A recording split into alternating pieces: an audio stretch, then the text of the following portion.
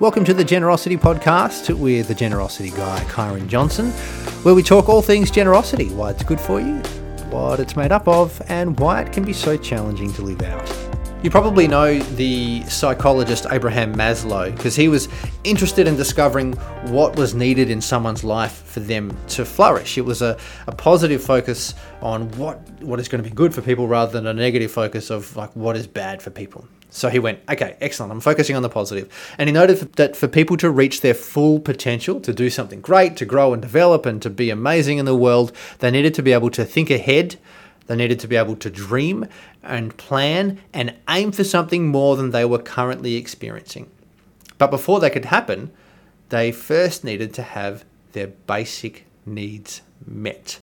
So you've probably heard of Maslow's hierarchy of need. And that was the outworking of his theory that for someone to develop and to grow and do amazing things and to reach their potential, they needed to have their basic needs met.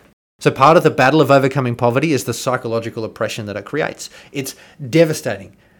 It has these incredible effects, and they work to keep people so consumed by the most immediate needs of survival that they are unable to think or plan ahead for tomorrow, let alone what they want their life to look like. It keeps people trapped.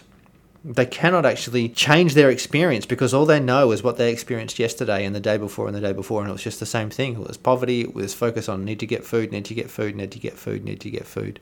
It keeps people from reaching their full potential. Not everyone experiences life like we do here in Australia.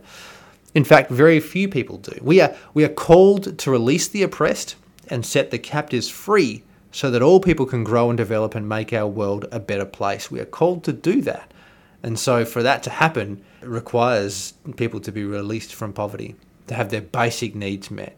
And that's one of the things that I will talk about often is one of the greatest resources, and I use that word very liberally, because people are more than resources, but one of the greatest resources we have in our world is people, what they can bring, the relationships they have, their creativity, their humor, the whole gamut of emotion, everything that can come from a person. That's one of the greatest things that we have in our world. And when there's so many hundreds of millions of people who are not even able to tap into who they really are and who they could become and what they could offer us, then we're missing out.